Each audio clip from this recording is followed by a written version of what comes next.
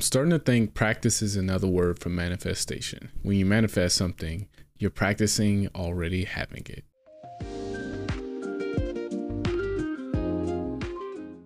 I was doing some research recently about why people change their beliefs and why they don't change their beliefs. And some beliefs they're more susceptible to take on. Some information they're susceptible to take on. One of the things I read about was when they believe the source.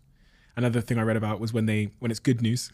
So if in studies where they say to someone you're more attractive according to the public than you believed, they're likely to shift rather than finding out they're less attractive. And also things like health. You're more healthy than you thought you were genetically. They're more likely to shift a belief.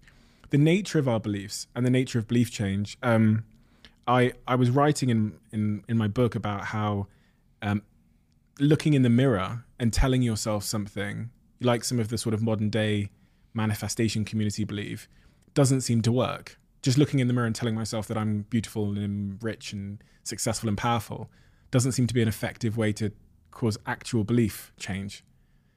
Do you agree or disagree with this idea that you can look in the mirror and say something to yourself?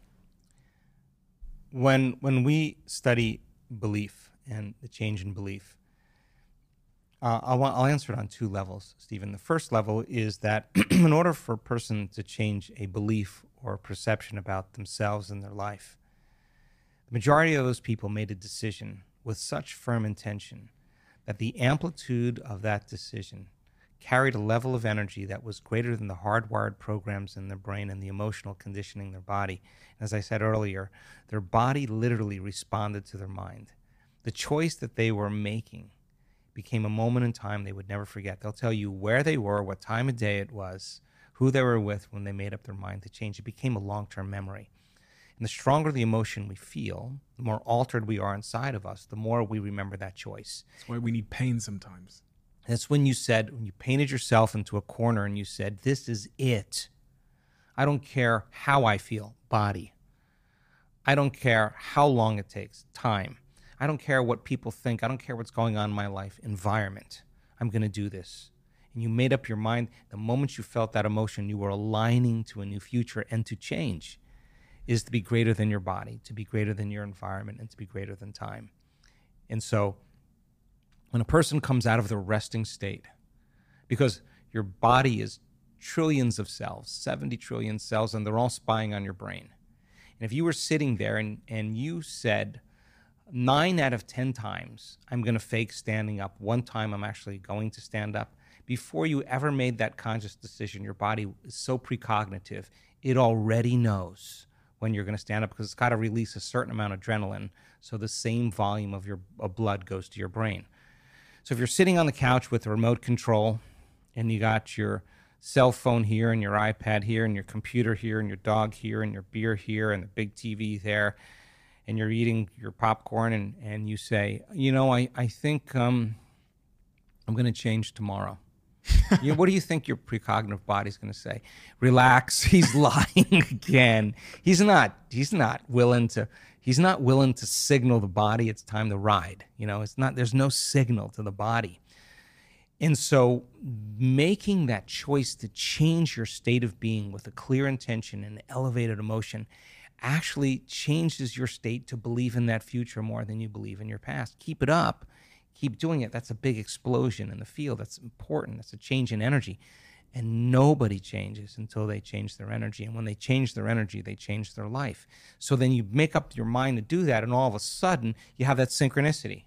You have that serendipity. You have that coincidence. And all of a sudden, you're saying, hey, that worked. Something I did inside of me produced an effect outside of me. I'm going to pay attention to what I did. I'm going to do it again. Let's try it again. Let's the experiment continue. You do it again, and then you say, well, when did I stop disbelieving? Oh, my God, I stopped disbelieving when I ran into that person. We had that conversation, and oh, my God, I returned back to my old belief again. Okay, next time that happens, this is what I'll do. You rehearse it in. So your evolution in your belief in self, it changes as well. So then so many people, second point, will actually say this. I read the philosophy. I understand the knowledge. I understand what it means to change. I understand the power of meditation. I saw the testimonials. I saw people heal. I believe it's the truth. I just didn't believe it could work for me. This is a big moment. This is a moment where you step out of the bleachers and you got to get on the playing field. That's the person who says, if this works, and I believe it works, I got to prove it to myself. I got to actually prove it to myself that I believe that it could work for me. And some of them show up every day for a year and never miss their work, never miss their meditation. A whole year in changing from the old self to the new self. They were doing their meditations to change, not to heal. They were doing their meditations to change. And when they changed, they healed. They did their meditations sometimes 3 times a day because they stopped believing. They stopped disbelieving, and they were like, I defaulted. Why? Because I'm feeling the emotion of my past. Some stray thought, some response to someone or something caused me to feel it, and I forgot. I'm back to the emotion that's familiar, and I can't believe in that future. I'm believing in my past. Let me sit down and change my state of being again and get up believing in my future again. And sometimes they had to do it 3 times in one day. And when they understood that's the environment that signals the gene, that's epigenetics, and the end product of an experience in the environment is an emotion, and it is, you could actually signal genes ahead of the environment by changing your emotional state. They were doing it with that intention. And when you assign meaning to the act, you get a greater outcome, and you turn on the prefrontal cortex, and now your biology literally begins to change. And we have data that suggests by just having the intention to make certain genes, to make certain proteins, or signal certain genes and make certain proteins. Just having the intention literally begins to cause the body to make those chemicals. And what causes relapse in those moments? Because I've had multiple moments of where I thought behavior change had been established, and I managed to conduct a new habit cycle and new behavior, favorable intended behavior for a period. And then something happens in my life, almost subconsciously, seamlessly, and I'm back to the old circuitry. You went unconscious. And normally it's unconscious to some thought or some response in your environment. You see someone, or you do something, or you have some interaction in your outer world, and the moment you have that interaction, it causes you to feel a certain way, and you return back to the past. Basically, the emotion is the past, and that the body's actually living in the past. It's so objective, it doesn't know the difference. It doesn't know the difference between the real life experience that's creating that emotion and the emotion that person's living by every day. It's believing it's in the same past experience again, and it will behave in the past, and it will think in the past. Subconsciously, seamlessly. So I could, for example, if going to, I don't know, let's say France. I had a traumatic experience in France when I was 10 years old, let's just say. And then I go to France when I'm 30 years old, and I get back, I just start eating junk food, for example. And I don't know why. I've like fallen out of my gym habit and I'm eating junk food. That theoretically, that could be my subconscious that's falling back into it's experiencing that survival without me knowing it. Yes. So if to change is to be greater than your environment, to be greater than your body, and to be greater than time, then your neocortex, your thinking brain, is a reflection of everything you know in your life. It's an artifact of the past. It's a record, repository of everything you've learned and experienced to this date. And you have a neurological network for everything known in your environment. Your parents, your friends, your car, your computer, every object, every person, everything. You have a neurological network for your identity as your body, from your past, for your ambitions in your future. Your brain is a reflection of everything that's known.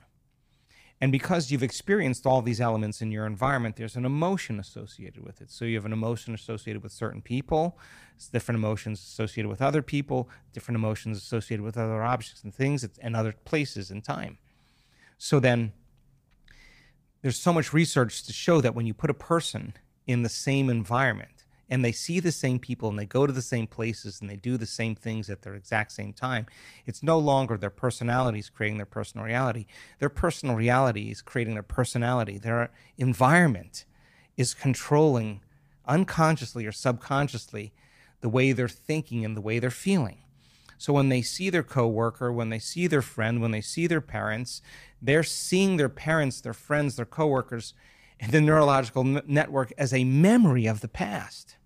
And because every one of those people has an emotion associated with it, they start feeling the emotion that's connected to them. And now their state of being then is returning back to the past. So then to change then is to be greater than your environment, to think act and feel differently in the same conditions in your life. That's called change. And how would I do that? Wake from, I walk in, I see my parents, mum, dad, dog, house where I grew up in. Is there something that I do in that moment, before that moment, when I woke up that morning, to make sure that I didn't slip off into the unconscious memory and then therefore get the sort of unconscious feelings about that experience? Well, whatever it is that you want. If it's overeating, I don't know, I'm making stuff up. If it's some emotional button that you have with your family, and you don't want to feel that way, yeah, I would rehearse that if I didn't want to have that. If you have a great, if you're in, I mean, when I would go to my parents' home when I got older, it was most of the associations were so fond for me. Just being at home and being with my parents and remembering where I grew up, it was always fun for me. And coming back and see how much I changed in coming back and seeing the life that I lived at one point in my timeline. So if it's something that you truly want to change, you're going to remind yourself how you're not going to think. You're going to remind yourself how you're not going to act. You're going to remind yourself how you're not going to feel. And you got to remind yourself enough times so you don't forget, because the moment you forget, you go unconscious. Then you're going to remind yourself how you are going to think. You're going to remind yourself what you're going to do and rehearse it in your mind. And you're going to remind yourself what feeling you want to stay in the entire time so you don't default back to the old self. If you practice that, I guarantee you'll make some progress. If you lose it, nothing wrong. Tomorrow's another day. You got another chance, and we just get really good at whatever we practice. So then when you return back into your life and you say, okay, no person, no place, no thing, no object, no circumstance, no pain, no craving is going to cause me to move from this state today. I guarantee you, if you're able to maintain that modified state of mind and body your entire day, something unusual will happen and will come in a way that you least expect, that surprises you and leaves no doubt that what you're doing inside of you is producing some effect outside of you. And the moment you see the feedback in your environment as a result of your internal change, you're going to pay attention and do it again. And you're going to start believing, God, did I really create that? Did that really happen because of how I changed? That's when the game really begins to become exciting.